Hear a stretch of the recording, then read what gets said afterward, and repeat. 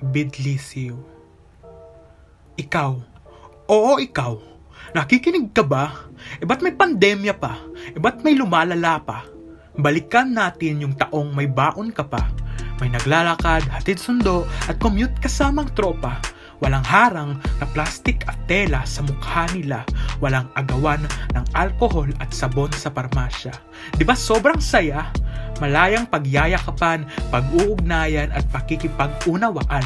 Kabado sa bawat pangalan na natatawag sa silid-aralan. Mga ngiti ng guro ang sasalubong sa bawat magandang umaga.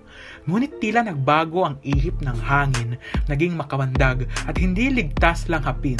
Magandang umaga ay nabalot ng pangamba at nagsimulan magsisihan kung sino ang may sala. Sino nga ba? Bakit nagtutulakan? Bakit may makapangyarihan? Bakit mas lalong naghihirap ang mga dukha? Bakit hindi na tayo nagkakaintindihan? Nasaan na si Juan Makabayan?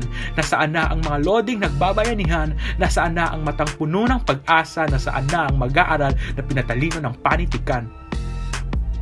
Hindi na naging mabisa ang interpersonal na pagtatalakan. Hindi na nagkabisa ang mga aklat sa silid-aklatan. Nagsara ang bagong bayan, nagsaya ang mga kabataan, nagtulungan masagutan ang aralin sa lamesa, nag-almusal hanggang hapunan nang may ngiti sa mukha nila. Ngunit sa bandang doon na puno ng pangamba, may pinapawisan dulot ng pagkakulong sa kadiliman, may mag-anak na nag-iiyakan sa harap ng altar ng binawian, may hindi makapag-aral na bata naging sanhi ng kamatayan, masakit na katotohanan, naglalaho ang natural na komunikasyon sa ating bayan.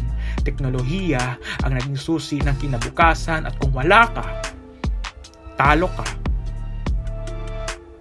Nakakatakot lang isipin kung hanggang kailan tayo haharap sa liwanag ng telepono, hanggang kailan tayo magtitiis sa paglagas ng kabuhayan, hanggang kailan ililigtas na hindi mabasa ang papel sa pagtawid sa ilog at isla, habang si Marites sa messenger nakikipagchismisan, pagninilay-nilay, dasal ang naging sandata ng karamihan, TikTok o YouTube ang sosyal na ginagalawan, habang si Pedro sa basilan nakikipagsapalaran, naghanap ng alternatibong paraan, tahanan ng nagsilbing silid-aralan, maluluwa ng hindi makapasok sa virtual na paaralan, makikiusap na tanggapin ang sitwasyon ng hindi pribilehiyo sa makabagong normal.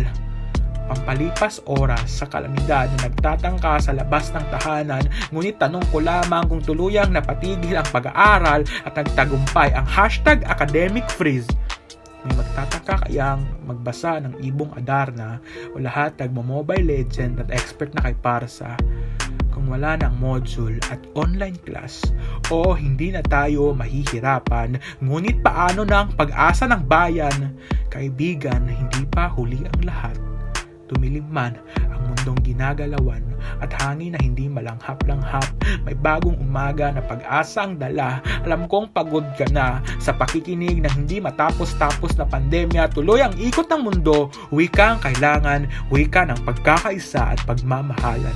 Itigil ang maang-maangan, tayo ay nasa kabundukan, walang anghel o demonyong nagtatalunan. Simulan ang komunikasyon ng lipunan. Pagbuo ng letra at tunog ng pag-asa, ang balangkas ay nasiayos sa arbitraryong paraan, makakamit at mailalaban ang edukasyon sa makabagong paraan. Sa huli, sila ay nagtulungan, kabataan may ahon sa kahirapan, komunikasyon ay naging daan, buo man ng takot sila ay humakbang upang makulay ang kinabukasan. Hindi nabalisa, pasensya naging gabay sa problema. Problema man ay hindi makita, komunikasyon, panitikan at wika at hikaing kadilimang mabasag ng umuunlad na sistema. Sa mundo na puno ng larawang nagmamalakas, hindi tayo nag-iisa, mag-aaral at guro. Nagkaisa na tuklas ang bagong umaga, itigil ang dahas at diskriminasyon sa gitna ng pandemya. Nagsimula ang mapayapa at buong pusong bayanihan. Komunikasyon ang naging susi ng kandadong isipan. Nagbago man ang mga wikang naibigkas ni Juan, may Pedrong puno ng pag-asa, may ahon ang bawat isa. Kaya ikaw, makinig ka, sumunod ka, lagyan ng kaalaman ang isip at diwa. Huwag kalimutang mga musta. Dahil sa panahong ito, kabilang ka sa sinag ng makabagong umaga.